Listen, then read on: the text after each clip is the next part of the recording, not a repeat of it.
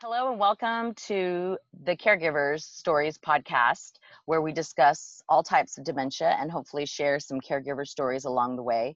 My name is Kimberly Scott, and I'm a part-time caregiver to my mother, who at age 65 was diagnosed with early onset dementia. And in 2019, I started the Caregivers Stories podcast to give caregivers a place to tell their stories when they're ready, continue the education for those who don't know about dementia and what to do when their loved one is diagnosed. But most importantly, I want to get people talking and having a tough conversation about the what if your loved one is diagnosed, then what? What's the plan? I wish my mom and I had had that tough conversation before she was diagnosed. If you want to share your story or your knowledge about dementia on this podcast, please go to thatkimberly.com to sign up to be interviewed. And while you're there, you can pick which platform you prefer to listen to the podcast on, whether it's iTunes, Spotify, Google, YouTube, and now Amazon Alexa. So now that that's out of the way, I'd love to welcome my guest today, Marianne Suko. Hi, Marianne. Hey, Kimberly, how are you today? I'm doing great. Thank you so much for joining me today and sharing your story. Oh, I'm glad to do it. I have a lot to talk about. Oh, Did awesome. you know that today is the longest day? It's the summer solstice. No, really? It's the day of the year. Uh-huh. And on this day, this is the day that the Alzheimer's Association puts up a big fundraising effort to fight Alzheimer's and dementia. Awesome. So there's a lot going on today. Awesome. Well, tell the listeners a little bit about your background and who you are and what led you to do the work that you do today. Okay. Well, first of all, I'm a registered nurse. Okay. But more importantly, I'm a writer. I've always wanted to be a writer since I was a child, and I went to college and studied English and creative writing and tried to get a job as a journalist, and that didn't work out. That was back in the 80s. And so I decided, since I wanted to be in a career where I was helping people, that I would go into nursing. At the time, there was a nursing crisis, shortage of nurses, and although I had no science background, I thought, well, maybe I could make this work. And the very first job I had was in a long-term care facility, and I worked in a dementia unit. Wow. And I loved it. Uh-huh. I also had two aunts at the time who had Alzheimer's disease, and one of them I was very close to, so that was heartbreaking to witness that.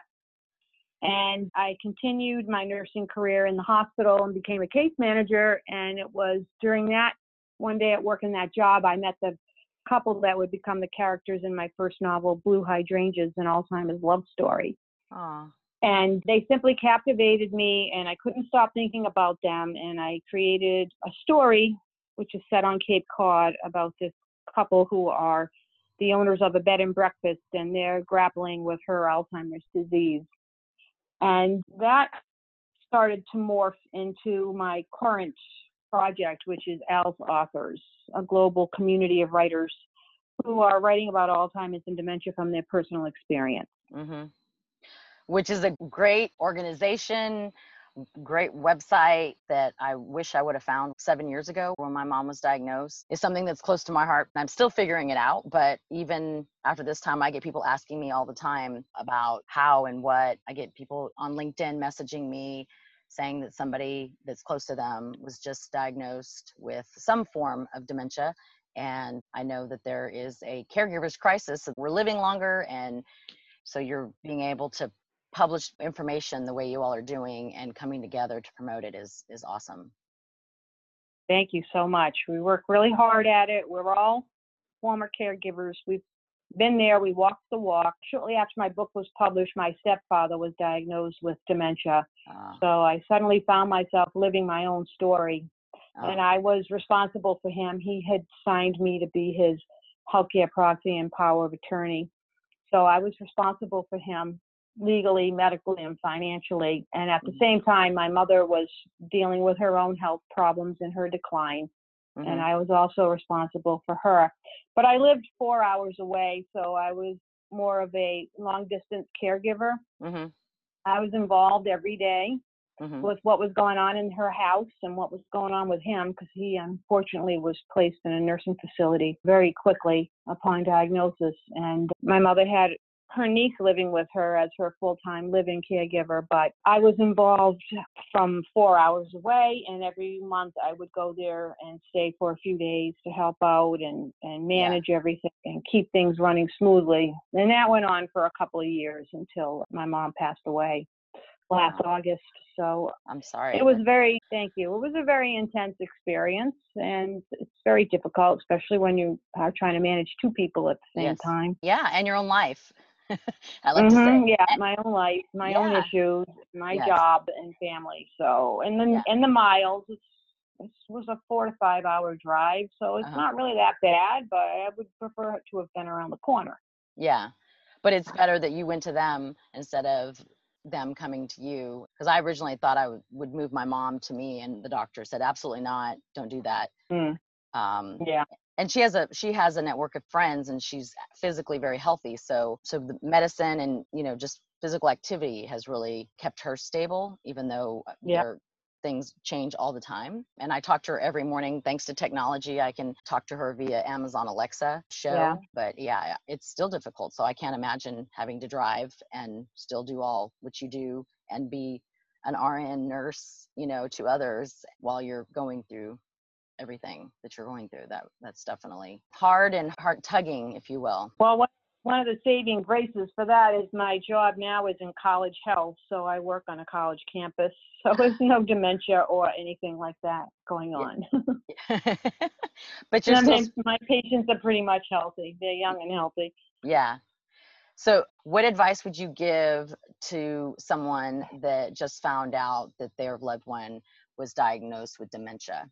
The most important thing is to learn. People are not prepared for this disease and all of its ramifications. And it can go on for years, and it affects every single aspect of your life. And there are a lot of resources out there. So, for instance, Al's Authors, we focus on books and blogs primarily at this time. So what we do is we vet the books. We review them, and we, investigate the author, and we ask them to write the story behind this story. And on the website, you'll be able to find people who have written about their own experience categorized in different ways. For instance, caring for a spouse, caring for a parent, living with Alzheimer's.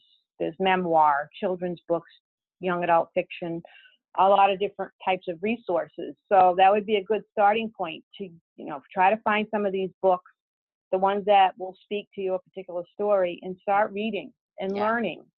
Call the Alzheimer's Association, ask them to do an evaluation to give you some kind of, support that you can figure out what you're going to do.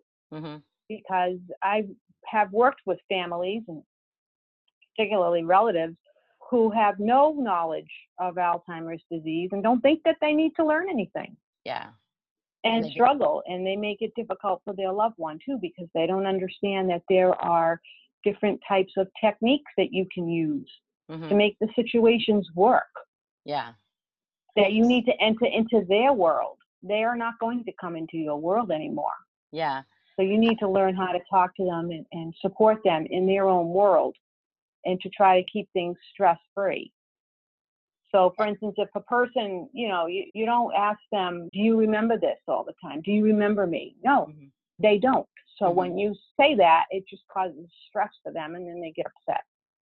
Or people can pick up on your mood. So if you're in a stressed mood, or you're angry or frustrated, they're going to pick up on that, and then that's going to affect their mood. Now you have an escalating situation that wasn't necessary. So there are definitely skills to be learned, and just to understand what this disease process is like and how it changes people and the different stages. There are different stages, and people enter them in a different time frame. Sometimes people can flip back and forth from one to the other. And you would do yourself a big service to try to understand what is actually happening with this brain disease, because it is a disease, and the person can't help it.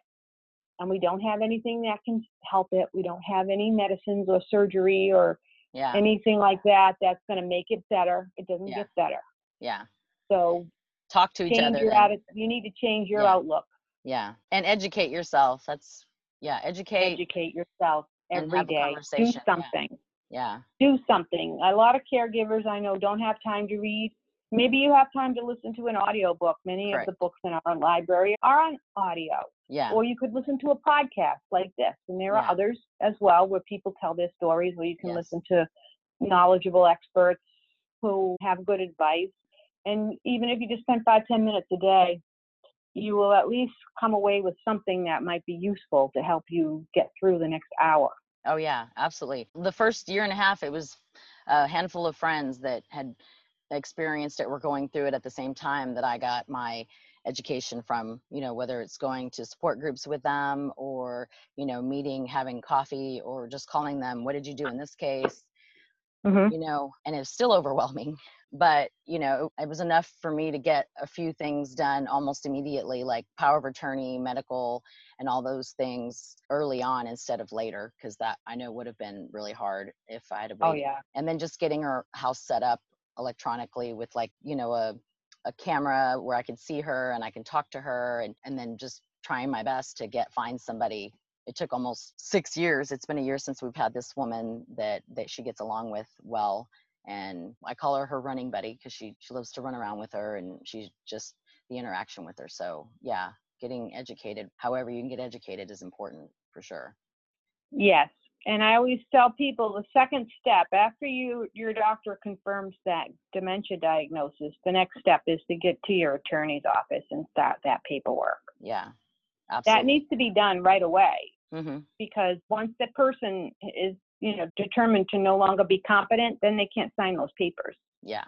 Yeah. And you're going to need that. You're going to need to be able to get into their bank account, to be able to, manage their money. I had to do all that for my parents. It was very difficult. Luckily, I had the power of attorney and all that business, but the whole process of it and the way that they had their situation set up, they had 2 different banks. I ended up with like 8 different accounts, trying to merge them all together, Yep. put them all in one place.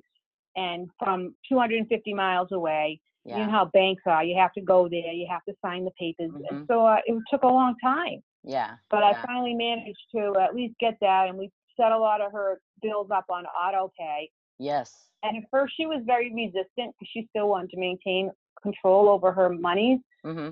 But she trusted me, so that was a good thing. And Yeah. we allowed her to keep a portion of her income for herself to manage on her own. Yeah. So she was happy with that. But she likes having her bills paid automatically all the time. Yeah, my mom and she too. Was she's in and out of the hospital. So I couldn't be trying to allow her to manage Yeah. writing checks and things like that if she was incapacitated. So Yeah. it was good.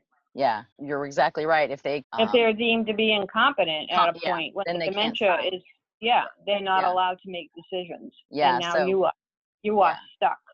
So I definitely got that. That was the first thing that I did. Yeah. And she was very fine with it. Now she's not so much. She likes the bills being paid, but she doesn't like me telling her spending stuff. So she has her own little debit card that only has enough money that I put in as she needs it. So we worked it out. So it definitely was that's what we did. Yeah, you got to figure it out as you go. I know there's so many things when I ask this question, but I say, what's one thing you want people to know about, dementia? It's not the end of the world. Mm-hmm. There's a lot of doom and gloom that surrounds dementia diagnosis, but people are still able to function and they can enjoy life and you can enjoy them. Mm-hmm. So you should never just automatically assume that that's over. Every day you can continue to have a good relationship and to make memories together. Mm-hmm. They'll be your memories. Yeah. And it's important, not to get them despondent as well. Yeah. And to find activities that they can enjoy. Sometimes, they might not enjoy or be able to do the things that they used to do, but they can still learn new things and enjoy new experiences. Yeah. Even if it's only for that day. Only for that day. But I know a lot of people who are able to do that. There are a lot of people who are caregiving that are on Twitter tweeting about their experience. Okay. And I follow them and every day I see them doing a different thing, whether they, take a walk to the garden. I know one couple, she brings her husband to the zoo every day. He loves the zoo. So Awesome. Every day they go to the zoo. Yeah. And it gets them out of the house. They have exercise. Uh-huh. And he has a great day. Yeah. So little things like that. And it doesn't cost any money. Yeah. So that's another good thing. So Yeah. there's plenty of things in your community that you can do that they might enjoy. Yeah. And Senior centers. There's more and more senior centers now that I just found the one for my mom in El Paso. So I'm excited about that. And yeah, and they have memory cafes now where you can go and sit, and people with dementia can meet other people with dementia, and they can talk. wow. They can share their stories, Mm-hmm. and the caregivers can attend, or they can, drop them off and come back in an hour or two. Yeah. I'm going to have to Pick look them up. that up in El Paso, Texas. Yeah, the Alzheimer's Association, I think, sponsors some of those, but a lot of places do. Churches, Yeah. I think some churches might have that. Sometimes you got to dig deep. Yeah. Yeah. A lot of things aren't really advertised as well, so you really have to dig deep. Yeah. The other thing is that it's very important to talk about your experience. Mm-hmm. I know that there's a lot of stigma associated with Alzheimer's dementia, and sometimes people don't want other people to know. They're ashamed or embarrassed because in our culture, the idea of losing your mind is something that's considered shameful. Yeah. But there is no shame because this is a disease and you can't help it. Yeah. So the best thing is to talk about it. And I know people that, a friend of mine, one of my partners in Al's Authors, her parents, the day they were both told on the same day that they had Alzheimer's. That was the last time that word was ever spoken in their presence. Wow.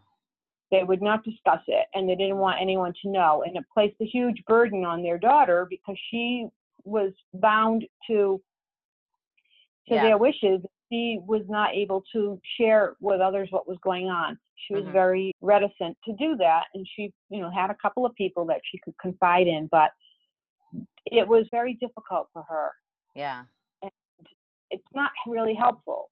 Yeah. So a lot of times, even when you're out, if you're out in social settings, sometimes I know people that have like little business cards that would say, my wife has dementia, and maybe, please be patient or something. When something's not going right, you could always hand that to the person, the sales clerk or the waitress or whoever, so that they have an understanding of what's going on here, that the person's not just being difficult or whatever.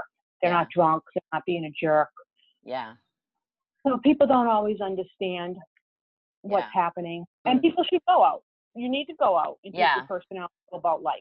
It's not, they shouldn't be confined to the home and hidden. Yeah, I agree. That's not good. Yeah, absolutely not. It makes it worse. There's no Exactly, interaction. and it isolates the caregiver. Yeah, absolutely. For sure. They get caregiving. I learned the quote, caregiving can kill the caregiver if they don't practice self-care. So getting outside is important of the home. And then what happens to your person? Yeah. If you're Exactly. One of the things I wanted to mention is that I went on the dementia cruise back in April. There was There's a dementia cruise? Caribbean. Yes, there is. It was in April. It's called the Building Bridges of Hope and Connecting Circles of Care Cruise for Dementia Caregivers. It was the first time that we went on, that this particular cruise went out. And it was a conference on the cruise. So we had several speakers there. I was one of them. I talked about Al's Authors. And we had researchers. We had a documentarian who was in the middle of creating a film. She spoke. We had financial services expert who was there speaking on that. Another one of the Al's Authors was there as well. He had written a book of poetry. And the dementia caregiving expert was also there. I mean, we just had a very good slate of speakers. And there were several couples who came, all couples. And every day we would have a presentation in the morning, one or two, and then we would enjoy the ship or go on shore and have dinner in the evening together and socialize. It was a wonderful time. These people were in the early stages of their disease, so they were all pretty much on their own power. They could, walk, and they had pretty good stamina to keep up with what was going on. But it was something that if your loved one is still highly functioning, that you might want to consider taking this type of a trip. It's very safe. There's nowhere really for them to go. I mean, you can get lost in a ship, but people will find you. That actually happened to one of the gentlemen. She left him in the room to go to one of the sessions, and when she got back, he had left the room. So Yeah. she panicked, but she found him right away, and he was with members of the crew that had, happened upon him and figured out something wasn't right, and they took care of him until she came back. But everything is there for you on a cruise. If you've never been, it's a vacation where you get on and you don't have to do anything until you get off. Wow. So I have to share this with you, Marianne. I am terrified of doing a cruise, and my mom and stepdad have always done cruises, and my boyfriend's very pro cruise. So maybe this is something I have to just suck it up and go do for next year as a homage to my mom. Have her come along, because she loves to travel still, even though it's not the best for her if she's not with somebody. She keeps saying she can do it by herself, but I'm sure my stepdad would love it as long as he didn't have to do it all by himself, because it is very overwhelming. He's, 80 years old, so it might be something that I'm going to suck it up and go do. Yes, you should. The next cruise is going to be March 1st. Okay. Next year. I'm ready. So, writing it down. Lisa Cherico is the cruise and conference producer, so you can look her up on nursinghomeology.com. Okay. And find the information there. Awesome. And she's on Twitter too. Twitter and Facebook as well. Okay. Talking about the cruises. But we went to the Dominican Republic, Turks and Caicos, Key West, and then the Bahamas to their Holland America was the cruise line. We went to their private island.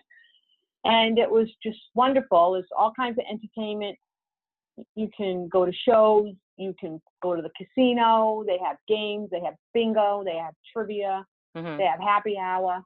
They have music, dancing. All of it. Everything you can imagine. So you can do all that, or you don't even have to. You can just sit out on the deck and enjoy the breeze and watch the ocean if that's what you want to do. They feed you incredibly well. You don't have to worry about your meals.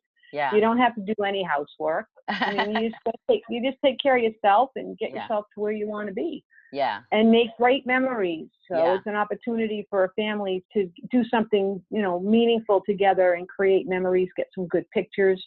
Absolutely. Have a good time. Yeah. And enjoy their loved one. Yes. Very important to enjoy them while you have them and continue to make the memories. I constantly take pictures when I'm home of whatever, and her and my nieces and my nephews and my brother and her mom, and put them up on the wall so she can see them and, reminisce about those times, even if she's not quite sure when, but because her long-term memory is much better. Of course, she has no short-term memory. So what's something that surprised you about being a caregiver? What really surprised me is how well I was able to manage all the accounts, because I don't do that. My husband takes care of that business. So when I had to stop balancing a checkbook and moving monies around and dissolving accounts and stuff like that, I was pretty pleased with myself because I managed to do it. That was like overwhelming to me. But I did. I learned how to do all that stuff, and I took care of that. Yeah. It's very important. It's something that a lot of us get tasked to do, whether we are good at it or not, or whether we want to do it or not. I'm the same way. And it was something my mom she was the manager of all the money. So I get my talents from her, not knowing that I had them.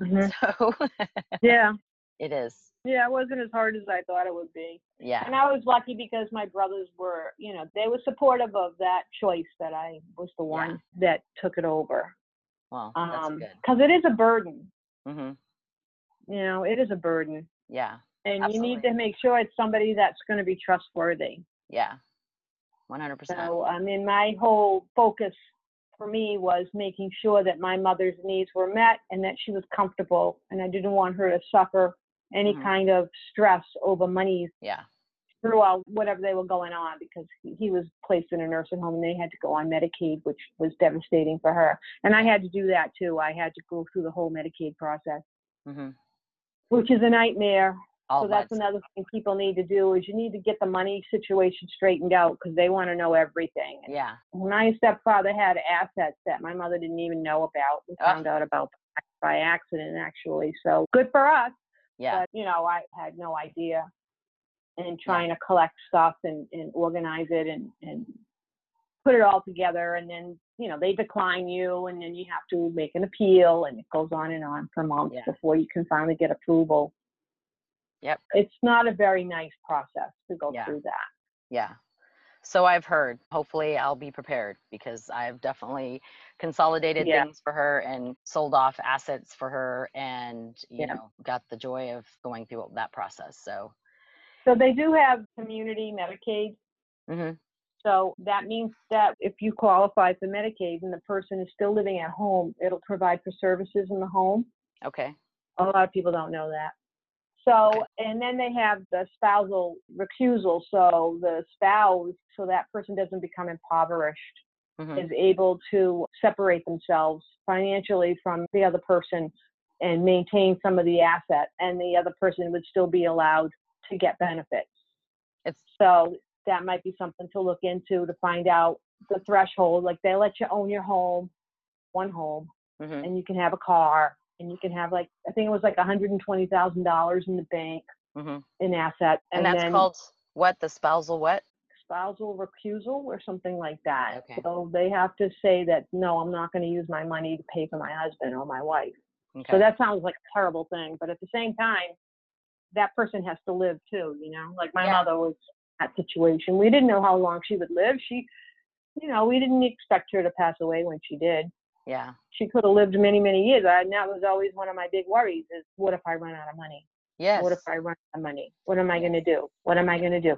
And I would be able to sleep at night worrying about that. Yeah. Yep. So, Because we're living longer. And so hence if you yeah. don't have a conversation about this, it's that is definitely something that will occur if you don't even Hmm. have just a small smidge of a plan or small smidge of a conversation so that Yeah. you can take care of your loved one. One So of the things my mom was very, adamant about was not selling her home, even though hmm she didn't live there anymore. She was living with my brother.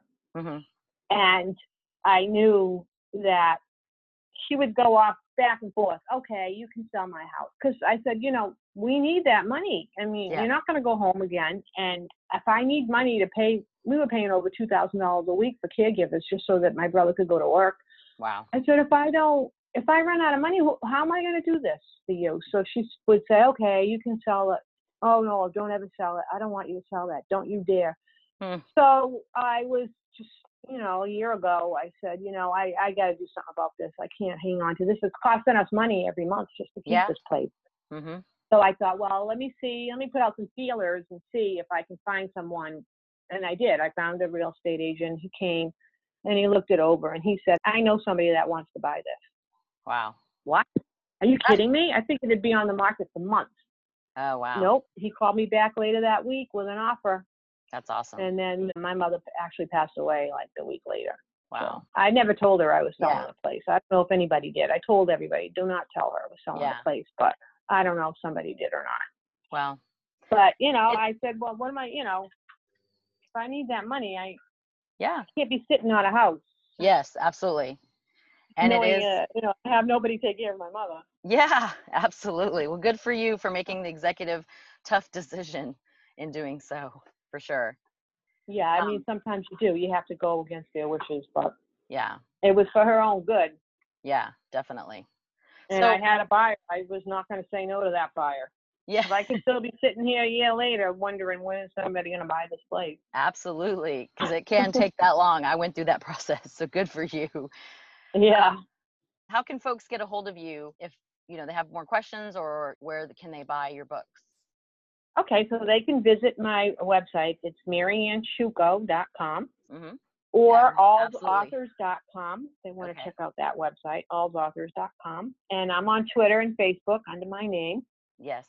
And LinkedIn, I'm there too. And Okay. my email is maryannshuko@gmail.com. Okay. So you can drop me a line. My Awesome. books are on Amazon, so just look up Marianne Shuko on Amazon. You'll see Blue Hydrangeas. It's available in Kindle, paperback, and audio. Awesome. And I also had written a prequel to that story called Christmas at Blue Hydrangeas. And I have another novel. It's a young adult novel called Swim Season, which was inspired by my daughter's 11-year swim career, Mm-hmm. and several short stories. Well, good. Awesome. Yeah. Well, thank you, Marianne. I really Well, appreciate you thanks for joining having me me. today. Yes, I truly appreciate your time.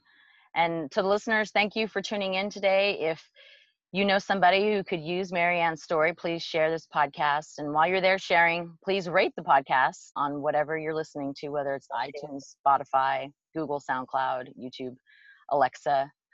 And until next week, remember, sharing is caring. And to the caregivers listening, take care of yourself so you can continue to take care of others. And to those who have not had that tough conversation with your family member about the what if something happens and you can no longer care for yourself, then what? What do you do? Take it from me, the daughter with a mother with dementia, I wish I'd had that tough conversation with her, because tomorrow is promised to no one. Thank you, Marianne. Thank you.